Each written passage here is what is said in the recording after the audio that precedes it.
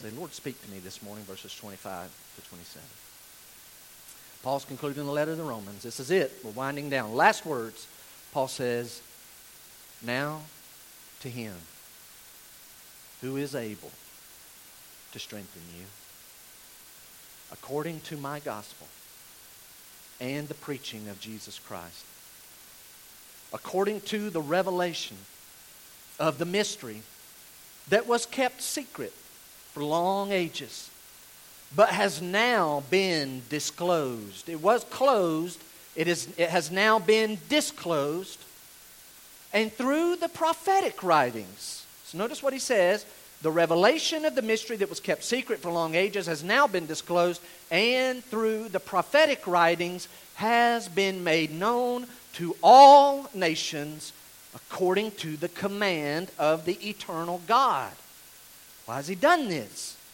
To bring about the obedience of faith. To bring about the obedience of faith. I'm going to back up. Before I read verse 27, I'm going to read the first few words of verse 25 and get a running start to him. Now to him who is able to strengthen you, verse 27, to the only wise God be glory forevermore, notice the last words of Romans, through Jesus Christ. Amen. Romans. Now, you wouldn't remember this, but I'm going to tell you, as I was reading this, I was like, man, this sounds really familiar. This sounds like, and I'll kind of flip back. So join me, go back to chapter number 1. Go back to chapter 1. We need to read. In fact, if you have a Bible in hand, you may want to mark your spot back there in chapter 16 so you can kind of flip back and forth and see some of the similarities. Romans chapter 1, I'm not going to comment all through here. I just want you to kind of feel we really are ending and concluding where we began. Verse number 1. It's like, Jeff, it seems like it was just 21 months ago we were reading. I know, it's just the other day, wasn't it? Verse 1. Paul, a servant of Christ Jesus, called to be an apostle. Hey, he talked about that in chapter 15, 16. Called to be an apostle, set apart for the gospel. Hey, we just read that in chapter 16. For the gospel, which he promised beforehand through his prophets. Hey, we just read about the writings of the prophets in the Holy Scriptures. Verse 3, what are these Holy Scriptures about? In chapter 1, verse 3, concerning his Son, who was descended from David according to the flesh, and was declared to be the Son of God in power, according to the Spirit of holiness, by his resurrection. That's what declared him to be the Son of God. The resurrection is the line of demarcation from all the other dead. Jesus Christ, our Lord. You're like, hey, we just read a lot about Jesus Christ. He had it in verse 25, and he ends it with verse number 27 in chapter 16. Verse 5, watch this. Through whom we have received grace and apostleship to bring about. Oh, grace and apostleship. Again, sounds a lot like chapter 15. Paul in verse 5. Through whom we have received grace and apostleship to bring about the obedience of faith. You're like, wait, that sounds like what we just read. He says, I'm writing this letter to bring about the obedience of faith for the sake of his name. He ends talking about the glory of God forevermore. For the sake of his name among all the nations. Obedience of the faith among all the nations. Chapter 1, verse 15. Paul told them at the beginning, I am eager to preach the gospel to you who are also at Rome. He just got to go to Jerusalem first and drop some money off in his mind. That's what he thinks is going to happen. There's a delay. He eventually does get to Rome, but there's a delay. He says, I'm eager to preach the gospel. Hey, we heard about the gospel in chapter 16, verse 16 in chapter 1. I am not ashamed of the gospel. It is the power of God. The gospel is the power of God for salvation to everyone who believes, to the Jew first, also to the Greek. Would you go back to chapter 16 with me? Let's notice 5 things out of our text today. We couldn't narrow it down to 1, 2, or 3 things. 5 things, and it all centers around the gospel of God. Paul ends his letter right where he begins, focusing on the gospel. So what's in fact, that's been our series name, right? The gospel of God. You have the gospel of Matthew, Mark, Luke, John. Paul's like, the book of Romans is the gospel of God. It's his, Paul's version of the gospel. 5 things out of our text. Number 1, the gospel strengthens Christians. You see that in verse 25? Look at verse 25. The gospel, the God of the gospel, strengthens Christians. Verse 25, Paul concludes. By the way, we read these doxologies at the end. If you're not careful, you'll just say, oh, I'll read this. It's kind of like the way people, they have to come up with one of these to end a letter. Nowadays, we do sincerely or loving Christ, and we kind of do it meaninglessly. This is not a meaningless ending. This is a passionate crescendo. This is what Paul wants to. My first words about God and the gospel. My last words will be about God and the gospel. Why? Because now to him who is able to strengthen you, according to my gospel and the preaching of Jesus Christ. I think we could have, we're not, but we could have preached a whole message on this thought. God is able. God. Now to him who is able, to him who is able to strengthen you. Question. Where do you go when you need strength? Somebody this morning is really depleted, and I don't know who you are. You are just barely getting by. You feel really beat up. You feel really tired. What do you do to get your strength? Where do you go to draw strength? Now, we could be real practical, and some of you say this, Jeff, I draw my strength from I try to eat right. Good. Praise the Lord. I try to eat right. I've learned me. I have to have my rest. Now, some of you, you can get by on 4 hours of sleep, Brandon, and then there's others of you that are like, I've got to have more than 4. And some of you are like, I have to have my 8 or my family knows that I miss my sleep. Okay? Maybe you say, I draw strength from eating right, from resting correctly, getting my right amount of rest. I've just learned I have to have that. And others of you say, I exercise. Guess what? My doctor's sitting here. I exercised 3 times this week. I'm really proud of myself. Deanna exercised. I did. You did 7. I did Wednesday, Friday, Saturday. So Deanna beat me, Dr. Kyle.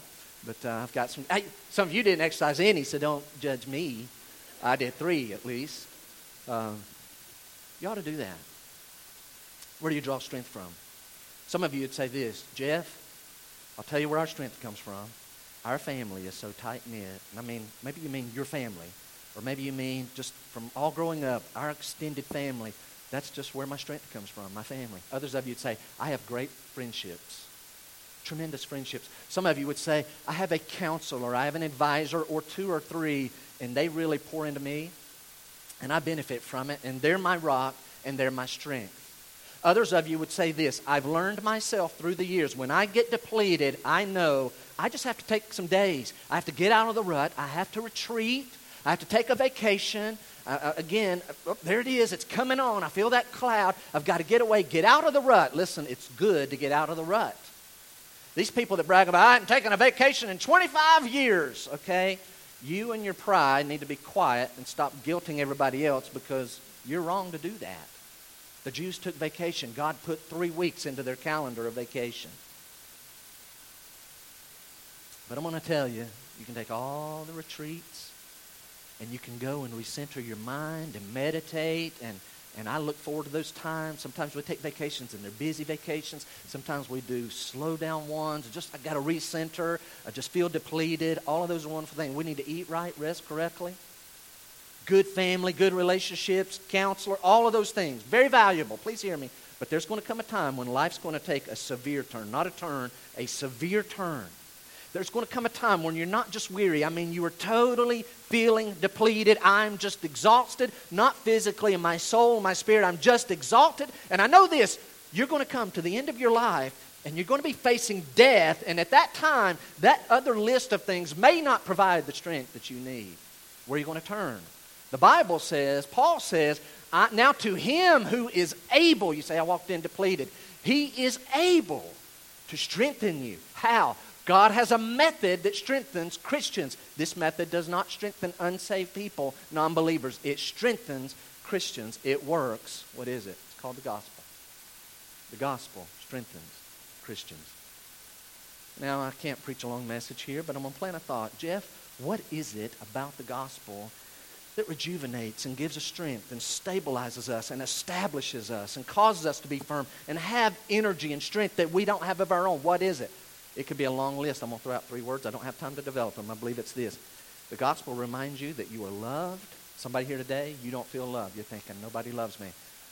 God loved you so much, he gave his only begotten son to die on a cross for you. God, before I spoke a word, you were singing over me, the song said a little earlier. I like that line. I wasn't even born yet, and God's already enjoying my presence in heaven in eternity because He loves me. The gospel reminds us that we are loved. The gospel reminds us that we have hope. It's hard, it's difficult down here, but you have hope, a guaranteed expectation. I read back. I usually do this. There's a section, we'll be in Ephesians in a little bit, and I read a little bit before the actual verses. I try to get the context, and I was reminded that part of my inheritance is I'm going to experience the immeasurable riches of the grace of God in kindness to me. Jeff, on your worst day, remember, this is coming. You are going to experience the immeasurable riches of His grace in kindness. He's going to be so kind to me throughout eternity. This earth has nothing in comparison to that. That's coming for you. That'll kind of strengthen you when you feel a little bit down. That'll pick you up. And I think a third word that comes to mind, what is it innately in the gospel? I believe it's this word purpose. It reminds me I'm loved. It reminds me I have hope. And it reminds me I have a purpose to serve in this life. And everything that God's allowing to happen to me, He has a purpose for it, even when I don't know what the purpose is. So stay the course. And that strengthens you. Strengthens you to do what? Now, I do have a list here. Would you write these down? The gospel is able to strengthen us to spend your whole life serving people with your spiritual gifts. I hope you've learned, what are you designed to do? What has God wired you to do? You say, Jeff, I've been using my spiritual gift and I'm growing weary and tired. I'm going to invite you. Turn your focus again and just get down to the basics of the gospel, and then the Lord will remind you, you are loved, you have hope, you have a purpose, and it'll put you right back into the game. Serving people. A second way that we're strengthened is we're strengthened to endure long continuance of trials and tests. Notice, not trials and tests. I mean when trials and tests are long and just continuously, wave after wave after wave. The gospel will allow you to endure and stand the test of that. Number 3, how does it strengthen us? The gospel gives you strength to see powerful victories over sin. You're like, Jeff, I've come in defeated. Sin has been whipping me. You're not focusing on the gospel. You're not focusing on what the gospel teaches us. We see powerful victory over sin, over the old self, even over Satan. We talked about him last week. They cannot win. Sin cannot win. Watch this. Here's what the gospel does. The gospel is like a legal advisor warning you, telling you, now listen, there's a debt collector or debt collectors. They're going to call, and they're going to demand some payment. All right?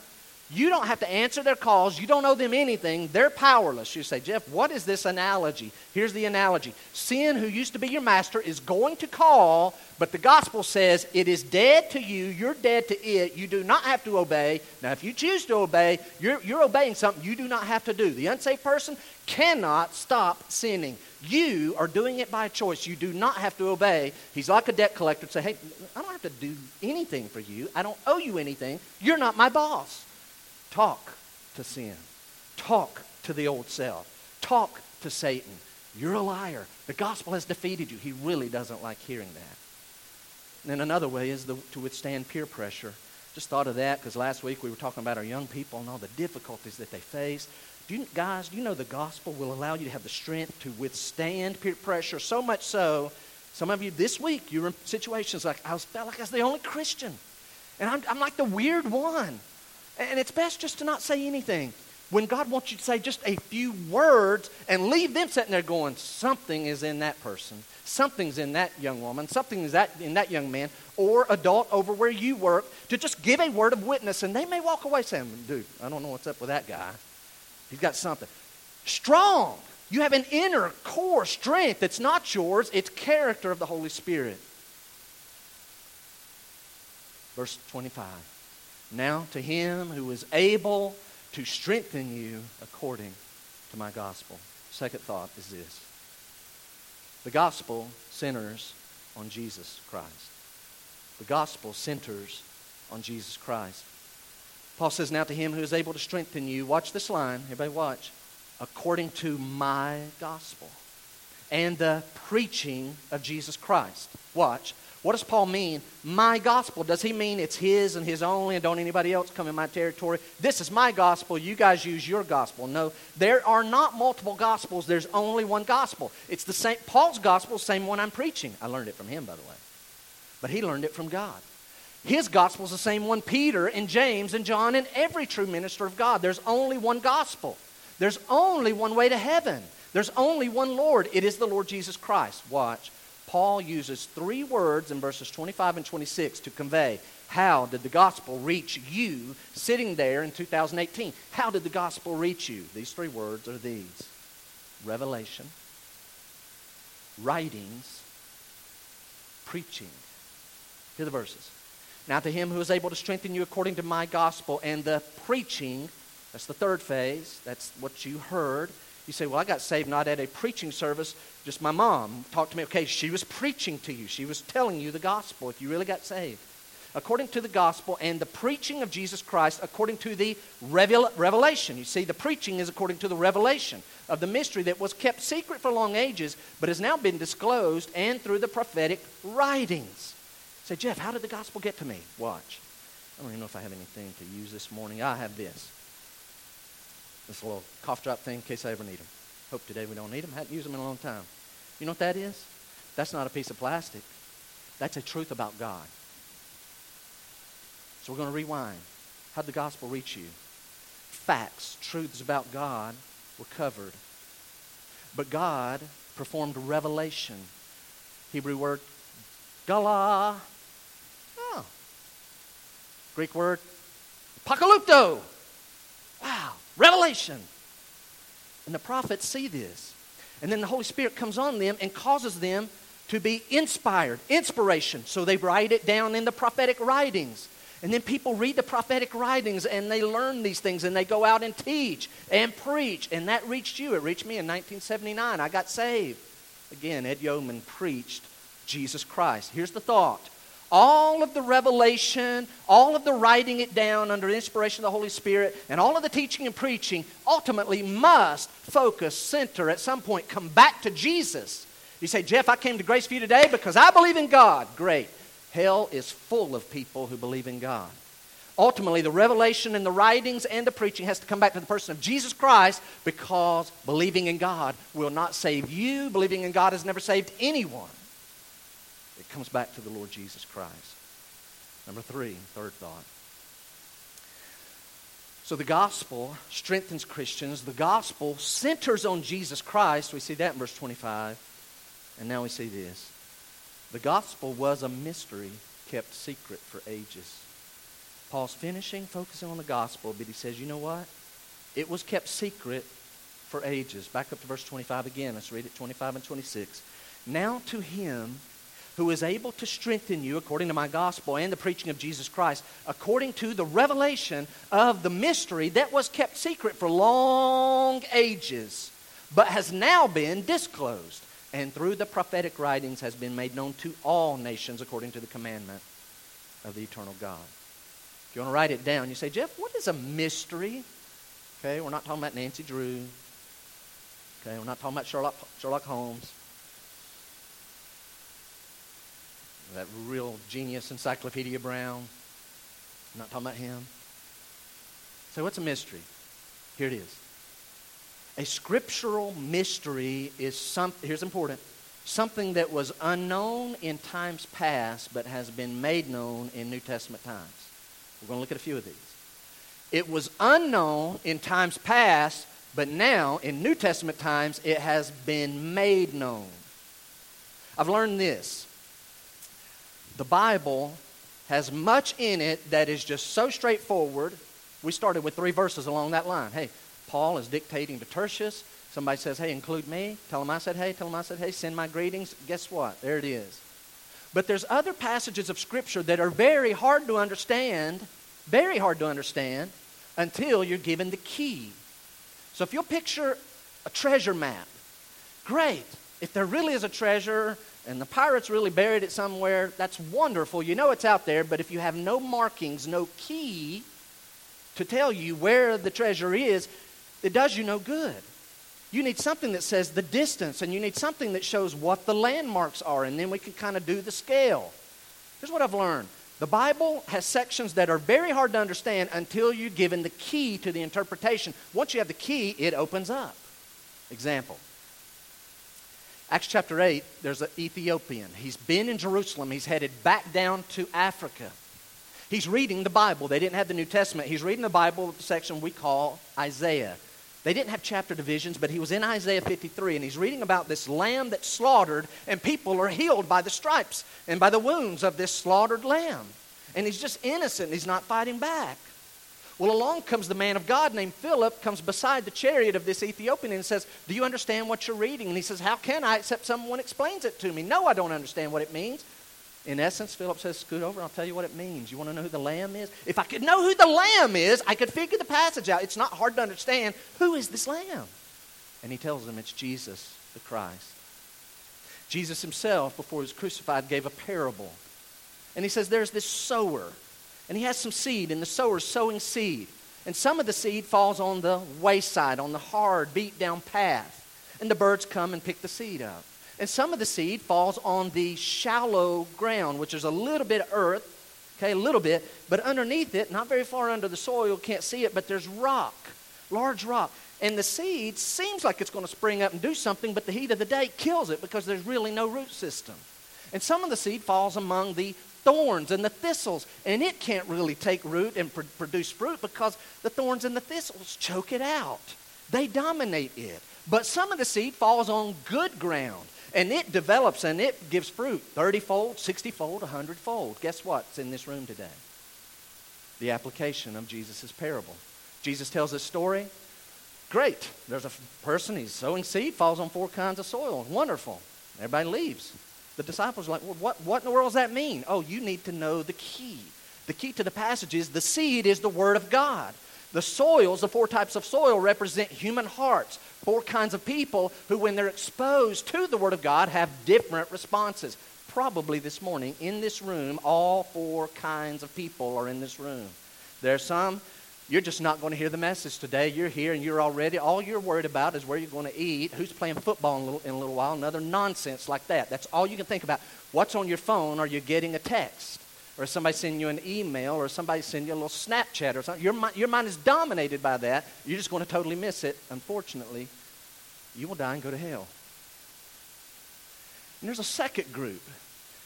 Sometimes people hear and they give an emotional response, and it looks and sounds like they really got saved, but they didn't. Trials come, the heat of the day, and they turn from the Lord and reveal they really were never saved. And then there's these others. They hear the gospel and they show some interest, but they never really produce anything for the Lord because they're distracted by money and fame and titles and power and possessions, and it's constantly being choked out. But praise the Lord, there are some who their hearts are good ground, and they hear the gospel, they believe the gospel, they put their faith in Christ, and they produce fruit 30-fold, 60-fold, 100-fold. All 4 are probably in this room this morning. I don't know who you are. God knows. Scripture can be hard to know. If I just knew the key. Do you know the gospel, the plan of God, if you want to write this down, has never been changed? You say, no, Jeff, there's Old Testament and there's New Testament. The Old Testament was that, and then it changed. God kind of switched courses in the New Testament. No, he didn't. The plan of God, the gospel was there all along. It's never been changed. It's never been altered. It's never been added to. It was just veiled. It was veiled. The gospel was a mystery kept secret for ages. In fact, watch this. Do you know the men who wrote the Old Testament often didn't know what in the world they were writing? They're writing along. The Holy Spirit's telling them what to write. They're obeying. They're writing the words of God. They understand, no doubt, much of what they're writing, but there's some things they're writing, they literally, I don't even know what that meant. I know I was supposed to write. You're like, Jeff, where are you getting such crazy ideas? Go with me, 1 Peter chapter 1.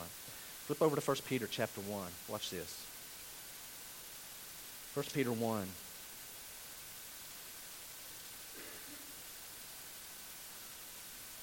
So you got to pay attention here. Don't be a wayside hearer here. Don't let the seed of the Bible fall on you today and the birds of the air, which we know represent the demonic forces of the devil, they come along and distract your thinking. Don't be one of those people. Watch what the Bible says. 1 Peter, New Testament times, writing about the Old Testament writers. Verse 10. Concerning this salvation, the prophets, Old Testament, who prophesied, not only in their preaching but also in their writing, The prophets who prophesied about the grace that was to be yours. Peter's writing this 2,000 years ago, talking about people who wrote 2,700 years ago, even as much as 3,500 years ago. Watch this. The prophets who prophesied about the grace that was to be yours searched and inquired carefully. Literally, watch it, they're searching. They're really looking, they're studying, inquiring. Verse 11. Inquiring what person or time the Spirit of Christ in them was indicating when he predicted the sufferings of Christ and the subsequent glories. Literally, the Old Testament prophets are writing things, but they're like, Lord, what are these sufferings? Who is this suffering one? When is this going to happen? And what's this glory after? So he's suffering. We don't know when, but he's suffering, and it's going to lead to glory afterward. In fact, apparently it leads to the glories of people who are going to benefit from his suffering. Who is the suffering one? Verse 12. Peter says, it was revealed to them, the Old Testament writers, that they were serving not themselves. It's not your lifetime. But you, Peter's generation, in the things that have now been announced to you through those who preach the good news to you by the Holy Spirit sent from heaven, things into which angels long to look. What the Bible just told us is this. Old Testament, it was there. It was just veiled. It wasn't really clear, but it was really there. In fact, the angels are even looking at it and going, God, what is that? I'm with him. What does this even mean? Later. It's not for you to know right now. A group's coming later. Join me in 1 Corinthians, because the Scripture refers to many types of mysteries. I'm not going to hit them all. I'm going to hit a few. Give you a sample. Remember something, a mystery is something that was hidden in the past, made known in New Testament times for our benefit. 1 Corinthians chapter 6. Here's a mystery. Chapter 6, verse 18. By the way, I just literally standing here, this may be me. What we're about to read, I think somebody here, you need to really focus on this. The rest of the message, not for you. God brought you here today for verse 18. Flee from sexual immorality. Run from it. Run from it. Get out of it. Flee from sexual immorality. Why? Every other sin a person commits is outside the body, but the sexually immoral person sins against his own body. I can't explain it, but there's something about sexual sins that is especially damaging. God hates it. Hey, it's my own body. Boy, don't we hear that a lot. Abortion's okay. It's my body. It's not murder. Okay, what about the child? I really wasn't planning on saying that, but that needs said. It's my body. Don't tell me what to do with my body. Well, if you're a Christian, verse 19, why should I not commit sexually immoral things? Verse 19, do you not know? Is this a mystery to you? Do you not know that your body is a temple of the Holy Spirit within you, whom you have from God? You are not your own, for you were bought with a price. So glorify God in your body. Don't hook up with prostitutes. Don't do that. You mean God is going to live? I understand God comes on the prophets. You saying God's going to come and live inside of the average believer? Absolutely. I know ever since AD 56 when Paul wrote Romans. So is the mystery of the indwelling Holy Spirit. Here's another one. Flip over just a few pages, chapter 15. Here's a mystery. You'll even see the word mystery in the passage. It's the mystery of the rapture. You won't find the word rapture, but you'll hopefully see the idea. Here's a mystery. It was hidden in times past. It's uncovered in New Testament times for our benefit. It was there all along, by the way. 1 Corinthians 15, verse 50. Paul to the Corinthians says, I tell you this, brothers. Flesh and blood, which all of us have right now, cannot inherit the kingdom of God. You cannot go to heaven as you are. Nor does the perishable, that's us, these bodies, the perishable inherit the imperishable, heaven. Behold, Corinthians, guess what? Pay attention. I tell you a mystery. It's been hidden till now. I'm telling it to you, though. I tell you a mystery. We shall not all sleep. Sleep there means die. It's a euphemism for the soul sleep. We shall not all sleep, but we shall all be changed. Some have used that as like a theme verse for nursery in churches. I don't know what, anyway. We shall not all sleep, but we shall be changed. Okay, sorry, bad joke. I've heard it before. Shouldn't have done it. Move on. Let's get back to the seriousness of this text. Paul says, Corinthians, I tell you a mystery. We shall not all sleep. Not all of us are going to die. Really? Not every Christian's going to die? Everybody has to die, right, Paul? Nope. But we shall all be changed. In a moment, in the twinkling of an eye, at the last trumpet. For the trumpet will sound. This is a real event. The trumpet will sound, and the dead will be raised imperishable, and we shall be changed. For this perishable body must put on the imperishable, and this mortal body must put on immortality. You know what Paul is saying? There's coming a time when all those who have died in Christ, who put their faith in Christ, right now their bodies on earth, their soul and spirit is with the Lord, but there's going to come a time, there's going to be this trump, the Lord's going to come back, He's not going to touch down, but He's going to be there, and their bodies are going to go and meet up with their soul and spirit, and it's going to be a glorified body. What about some Christians who are still living on the earth? We're not going to have to die. We're just going to go straight to be with the Lord immediately. I'm sure people here are going to be left with a lot of questions. But we can't go in these bodies, and so they're going to go first. Ooh, look, they got glorified bodies. Here we go, and we're going to have a change of body. And it's going to happen so fast you won't even have time to get ready. It's a mystery. Was that God's plan all along? It was there all along. It just wasn't made known until Paul told the Corinthians. Flip over to 2 Thessalonians chapter 2.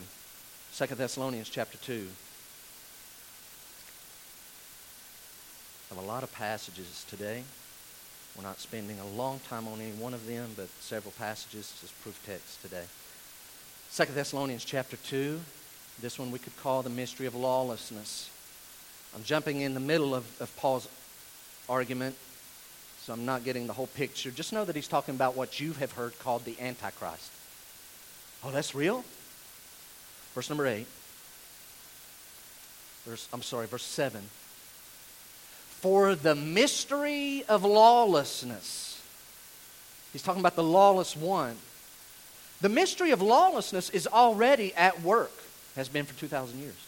Only he who now restrains it. There's a he who's restraining it. Only now, he who now restrains it will do so until he is out of the way. So whoever's restraining the lawless one, the Antichrist, from being revealed, first he's going to be removed.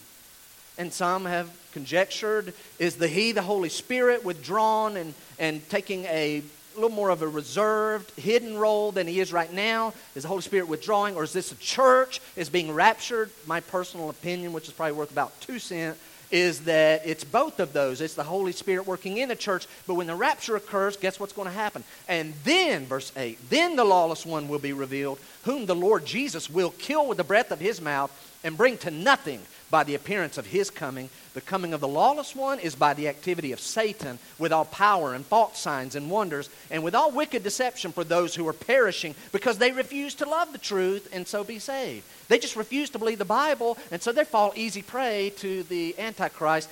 Christ is going to crush him, but first, he's going to have his day. Yeah, Antichrist is going to have his 7 years. But first, what's restraining him from taking over is going to be removed. The Bible's full of mysteries that are now revealed. But none of the things I've said are the main mysteries of the New Testament. You say, Jeff, those are great ones. I like those, and those are very encouraging. Holy Spirit's going to live in us. We might be the generation that gets raptured out, and, Christ is going to defeat the lawless one, the Antichrist.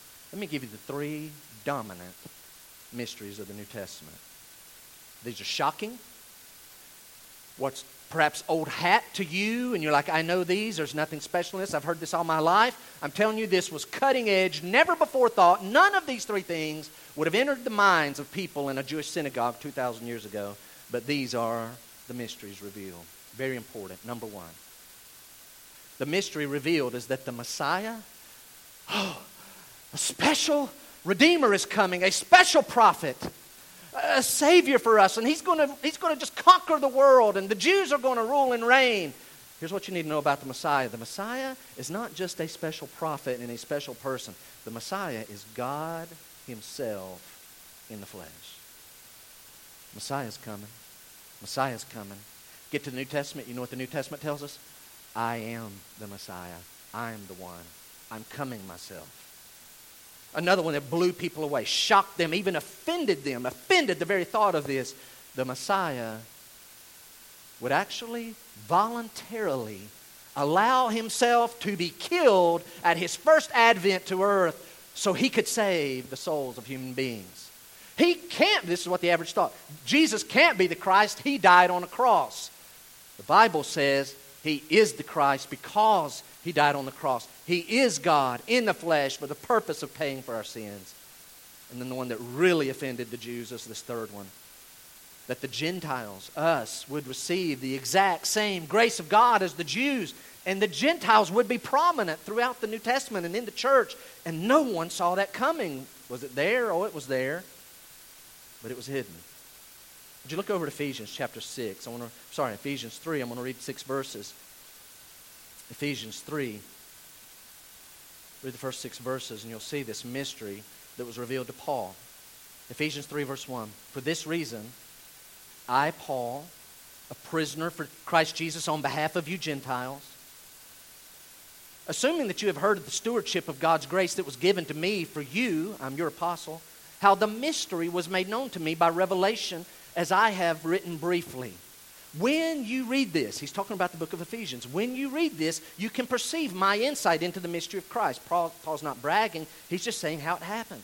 This mystery of Christ, which was made known to the sons of men, which was not made known to the sons of men in other generations, as it has now been revealed to his holy apostles and prophets by the Spirit. In fact, I would tell you, Paul knew more of this mystery than anyone and emphasized it more than anyone. Verse 6. So Paul, what is the mystery?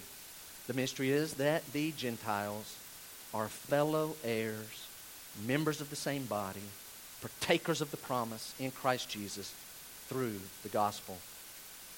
MacArthur writes the following. Through Jesus Christ, and I get it. You say, Jeff, we've been through Romans. This is old to us. We're not that excited anymore. You should be. Through Jesus Christ, believing Gentiles are as fully saved, as fully the children of God, and as fully citizens of the divine kingdom as are believing Jews. Same level. Not lesser, not second rate. Same level. Same saved, same family, same children, same citizens. So guys, if you're like me, you say, Jeff, wouldn't it have been cool to see the miracles and the victorious battles of the Jews and how God had his hand upon them? Wouldn't that have been cool to live there? It'd been nice to visit. I'm telling you, this is a much better day. Those were dark days. Those were veiled days. You hear on a regular basis what was hidden to people at that time. Number 4, Romans 16. Number 4, the gospel produces obedience. And this is where I have to be careful. The gospel produces obedience to God. We see that in verse 26. So he says this mystery that was kept secret has now been disclosed and through the prophetic writings has been made known to all nations according to the command of the eternal God. Why? Watch this. To bring about the obedience of faith. I have to emphasize this. This is important. You are saved. If you are saved by grace. Grace means gift. It is not a gift if I have to give it to you. It is not a gift if I have to give it to everyone. You have to give it to everyone, and if you give it to everyone, then I owe it to you. I owe it to you. That's not grace. That's debt. Okay? Salvation is by grace. It is free. If you do anything for it, it is not a gift. To be saved, we receive the grace of God by faith. Faith means you literally do not have to move a muscle. You literally do not move a muscle. You don't have to get up out of that seat. You don't have to come down here to an altar. You don't have to shake my hand. You don't have to move your vocal cords. You don't have to do any of those things to go to heaven. You do have to have faith to receive the grace. So I'm emphasizing this. You are not saved by working for it. If works got any of us to heaven or helped us at all, I promise you, I would be in here every week giving you a pep talk to go out and work. Go work. Do it another week. You might die this week. Work enough to get your way to heaven. I promise you I would be giving you that pep talk. Notice I never do that. Have you sensed that I want to not have you thinking we're working our way to heaven? But verse 26 says, the commandment of the eternal God to bring about the obedience of faith. If you want to write this down, faith is not action. Faith is not action. Faith is not a work. But when it is real, when faith is real, it always leads to action. Always leads to action. Faith is not a work. Faith is not action. But when faith is real, it always leads to action. A little bit ago, and a couple Wednesdays ago on a Wednesday night, we were talking about faith. I alluded to Hebrews 11. Can I offer something to you? You want to know why? Why did Noah construct an ark? Hebrews 11. Oh, because he obeyed God. Why did he obey God? I'm going to tell you. You want to know? Why did Noah construct an ark? Because he believed God. A flood is coming, and I'm sure people are like, Noah, that's great. What is a flood? The water's going to cover the highest mountains, guys, and only the people who are in this boat. How is water going to flood the highest mountains? When the rains come. What is rain? It's never rained. Noah believes God. Rain is coming. The fountains of the great deep are going to burst forth. The floods are going to come, and everyone, except those who are on this boat, all of them will die. You have to be on this boat for 120 years, he preaches. Save yourselves.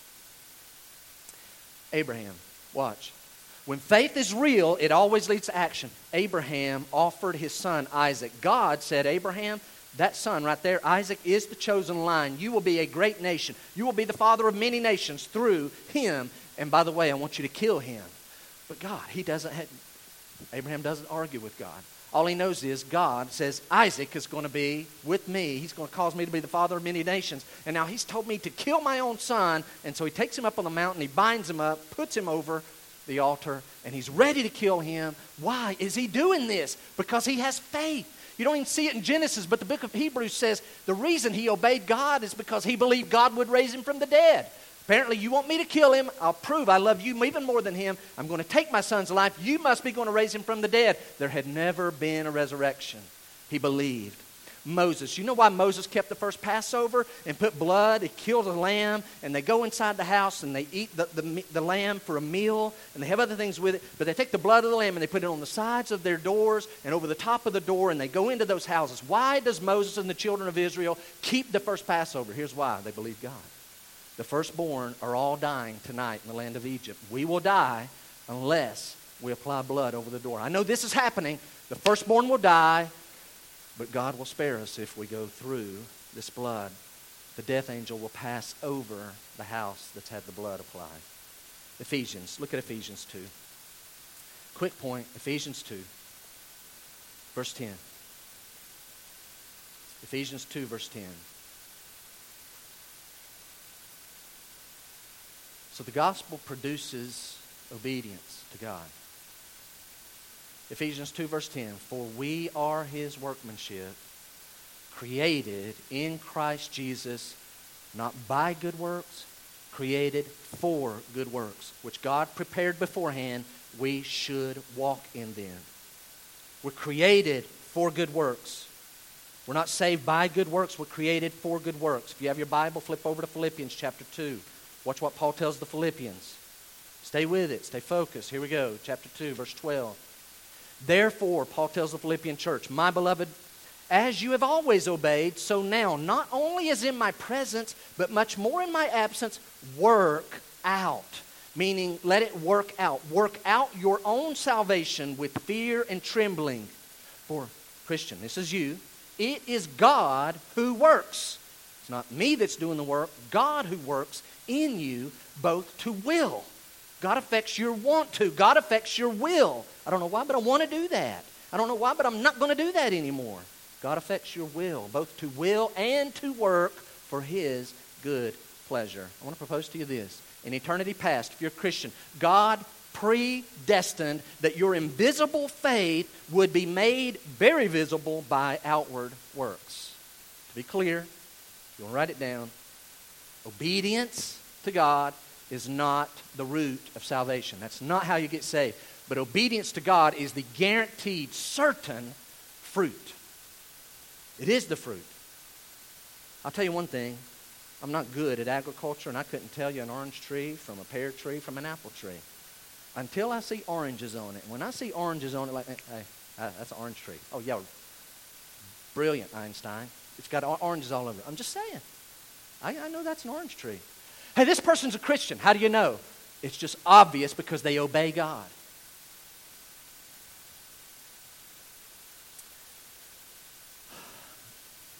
I don't want to get mean here. I want to help us.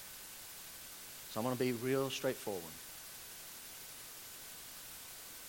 All of us can say with our mouth or a raised hand, Jesus is Lord. You really, not with a raised hand or with vocal cords, but in your core, in your soul, in your spirit, you have to confess Jesus is Lord to go to heaven. You can even say, Jesus is my Lord. But if your life is marked in the main by disobedience to the revealed will of God, rather than by obedience to the revealed will of God, you're fooling yourself if you think you're on your way to heaven. We'll say it again. Oh, no. I raise my hand whenever you have us raise hands if we know we're going to heaven. And I've told people, in fact, I even prayed a prayer one time, Jesus, you be my Lord. You can say He's your Lord, but if your life is marked in the main, you say, Jeff, we have to live perfectly. No one can live perfectly in this life. But if your life is marked more by disobedience to God than it is to obedience, you're kidding yourself. You're not on your way to heaven. You are not on your way to heaven. I stand by that. Everybody sat there and look at me like, what's he saying? I'm telling you the truth. You need to check your life. Is your life marked by disobedience or by obedience? Jeff, what do you mean by obedience? Love God. Love people. Confess Him. You don't get saved in a meeting like this and just be a secret saint the rest of your life. You let somebody know, like someone did me Friday. You let someone know. You get baptized. I'm ready to go public for Christ. You obey Him. How? You surrender to Him. You worship Him. You pray to Him. Yes, you give to Him. There's that preacher preaching on giving. This isn't me. I'm just telling you, if your whole life you never pray, you never surrender, you never worship, haven't been baptized, you've never confessed His name, He comes up in a conversation, you get real quiet, but you get real loud about your team, you ought to be wondering if you're going to heaven or not. You're probably not. But I called Jesus my Lord one time when I was a little kid. My mama told me I did. You're fooling yourself. You're in dangerous ground. Do you have any signs? Is there any evidence of obedience? He says, I saved you to be obedient. I foreordained it before the world began. You will be obedient. If your life is marked by disobedience, you should be worried. What do you mean, obedient? Assemble with God's people. Evangelize. If meeting with God's people, I'm telling you, coming to church will not save you. Praying will not save you. Reading the Bible will not save you. Giving will not save you. Telling other people about Jesus will not save you. But if you never do any of those things, and it takes any little thing to come along and it knocks you out of church, well, it's the such and such season, so I'm just going to miss church. Okay, you might be saved. I'd be really nervous if I were you. You have no desire. You just disobey. Be killing sin in the life. Gossip, unforgiveness, slander, hatred, anger. If that marks your life, you should be worried. Jeff, doesn't any of those things? Yes, we all fall. But the main of the life is obedience. Lord, I did it again. I receive your forgiveness. And you serve God. If you're marked by disobedience and you have the occasional act of obedience for an hour and a half on Sunday as you can't count down fast enough till they say amen, you got a problem. Number 5. The gospel glorifies the wisdom of God because God saves people way differently than how we would. Verse 27, to the only wise God. He's the only wise God because He's the only God. And He's the all-wise God. To Him be glory forevermore through Jesus Christ. I have more I could say, but watch. I'm not done. I know you're probably done. You want me to be done, but I'm not. And I knew I had a danger when I finished our handouts and I finished with that note. But I have to answer this question. Because sitting here right now, there should be multiple people wondering, am I even on my way to heaven? And you should care way more about getting that corrected than the Packers playing today. We're talking about eternity. We're talking about people's souls. The plan of God all along is to glorify God in a way that He's looked at through eternity as the all-powerful, holy, all-wise, God, only you come up. God, every time mankind comes up with a way to get to heaven, it always involves them being good enough and working their way. You've come up with this other plan that is just totally different. You are so wise. Yours is the only one that works. So I got to leave you with this question. Jeff, the gospel strengthens Christians. It's wonderful. The gospel, let me refresh myself on my points this morning. The gospel centers on Christ. The gospel was kept secret. The gospel produces faith. It exalts and magnifies the wisdom of God. Jeff, you've danced all around it all morning. What is the gospel? I want to give it to you. Before I do, I'm not going to take long. You need to listen like your life depends on it. Because your life depends on it. What is the gospel? The gospel is 4 things you need to know about God. God is holy. You need to know that. I want to focus on one thing about the holiness of God. It's this. God is separate from sin.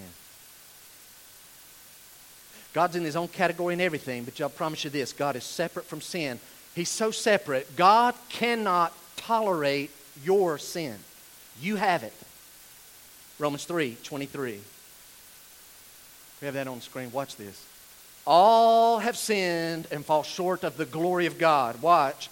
Part of the glory of God is not just that He has never sinned.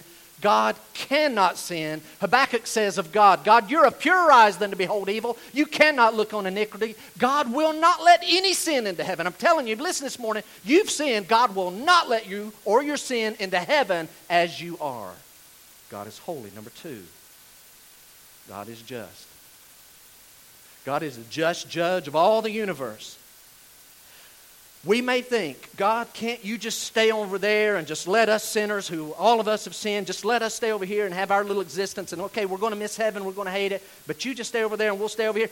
God cannot just overlook your sin. As the just judge, we would be angry at any judge if there's a known murderer who keeps committing serial murders in Anderson and the judges and the police know about it, but they don't do anything about it. Those are not righteous government officials. God is the ultimate judge. If He does not punish your sin, then He's not a just judge. He's not a just God. He has to punish. How does He punish? Romans 6:23. For the wages of sin is death. Look at me. There's 3 kinds of death. There's spiritual death. It's where you're separated from God. Right now in this life, you're born in sin, separated from God. There's physical death. That's where your soul and spirit will separate from your body. You don't know anyone 120 or 130 years old. Everyone dies. But there's a third death. It's called the second death in the Scriptures. This is the one. Death means separate. Watch Matthew 25. Can we have Matthew 25? Look at the Bible. Jesus, this is a real event. You have to hear this. Then He will say to those on His left, depart. There's death. Depart from me, you cursed, into the eternal fire prepared for the devil and his angels. This is a real event. God is holy. He hates sin. He cannot have it in His heaven, but He must punish sin. And He says the wage of sin is death. You have to die. And there's this eternal death, which will be in the lake of fire. And you're like, Jeff, this does not sound like a gospel. This does not sound like good news. Here's the good news. God is loving. God loves so much that this is important, hear this, He made a way for wicked, sinful people to be close to Him. You say, Jeff, death means we have to go away from Him. There's no way to be close to Him.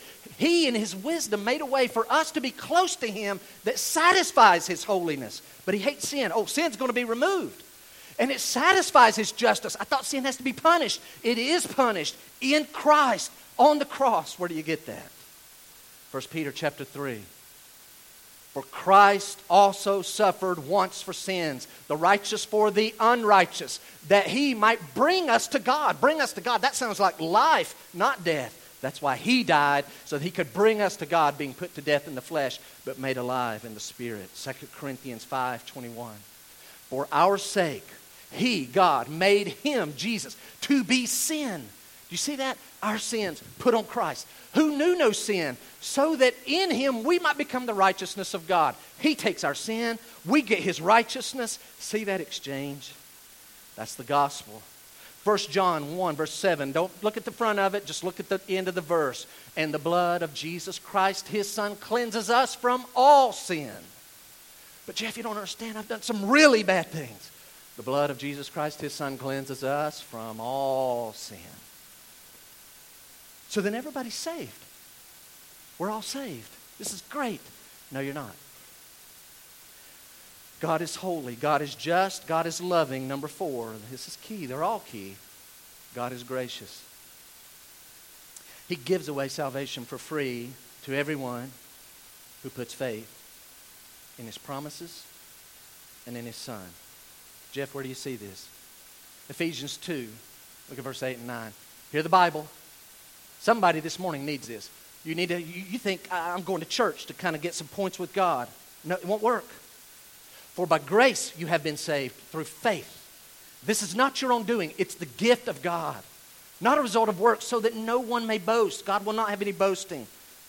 But what does that mean to have faith? John 1:12, look at it. But, so Jesus comes to His own, and everybody rejects Him. But to all, I did this. Not everybody, but to all who did receive Him. Who believed. What does it mean to receive Jesus? Who believed in His name. I don't even know what He looks like. Believe in His name. To those He gave the right to become the children of God.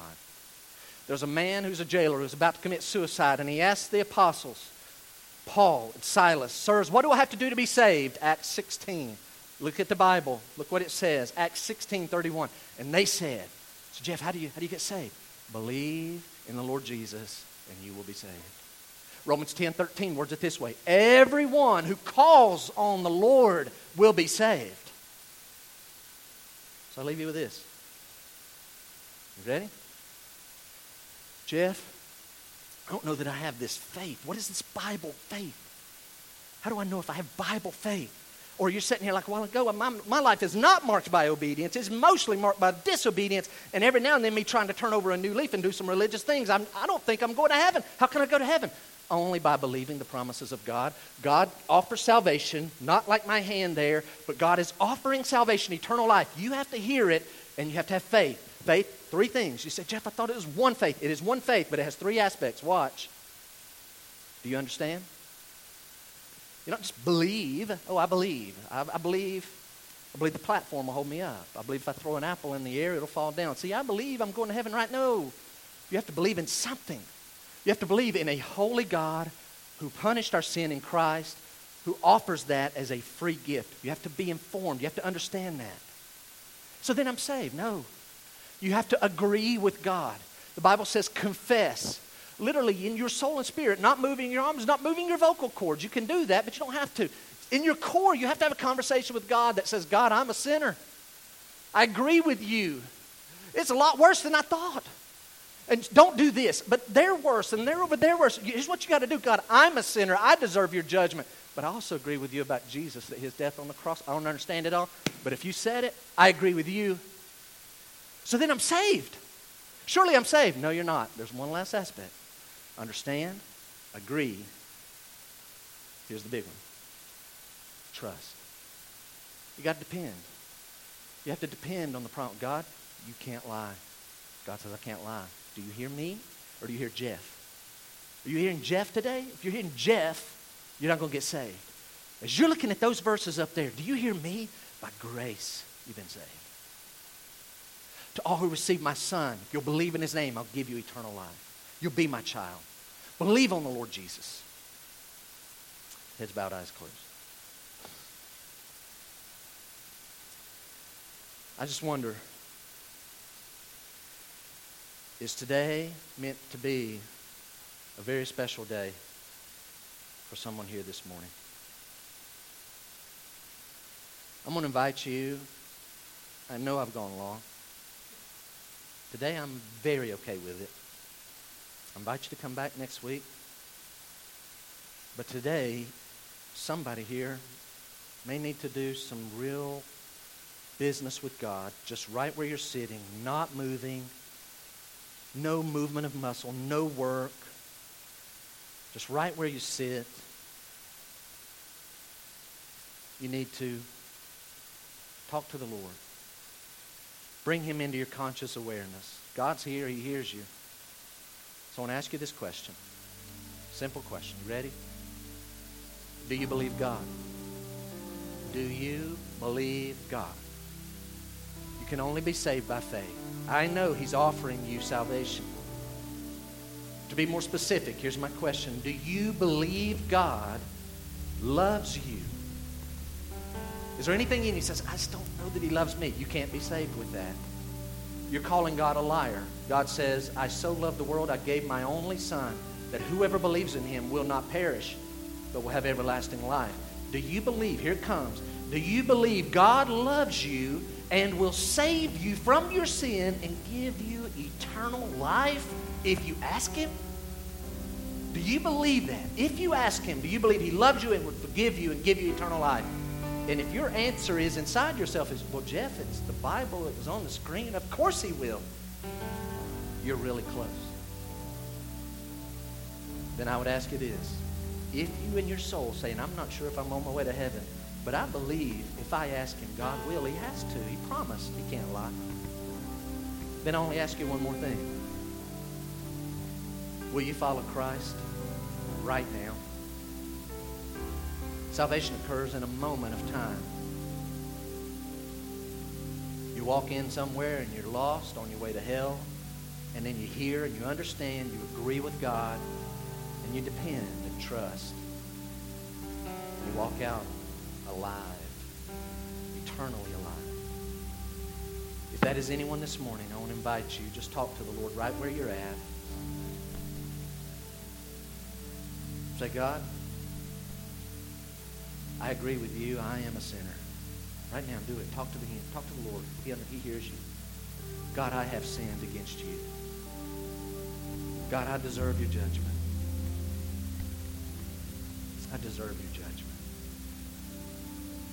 But God, I agree with what you said about your son's death. And God, I believe it counted for me. You said whoever calls on the Lord. Do this. Talk to God. God, I believe Jesus is the Lord. He's my Lord. I confess him. He is my Lord. Why don't you do this? Talk to God, not me. Not talking to yourself. You're talking to God. Say, I can't see him. This is faith. Here it is. God, will you please forgive me? Save me from my sin. God, will you give me Christ's righteousness? I trust his death to pay for all my sins. And I dare you to go the next step. Say, God, I trust you right now. I trust your promises. I receive Jesus as my Lord and my Savior to follow him. Father, Lord, if you just helped even one person to have just in a simple childlike faith put their trust in Jesus as Lord and Savior, Lord, would you give them that assurance? Keep it simple with them. Lord, I'd love to celebrate with them. So, Lord, I pray that they would let it be known to myself, someone here today, that they trusted Jesus. Lord, use them to bring glory to yourself through the ages. Lord, I thank you for when I was a 9-year-old boy, you saved me. You changed my life. God, I thank you that the day's coming when I'm going to experience the unmeasurable, immeasurable riches of your grace by kindness to me. Let that spur us on with hope. Give us strength. Lord, let us love you and reflect our faith in obedience that glorifies Christ as we exalt you now by song. We pray in Christ's name. Would you stand?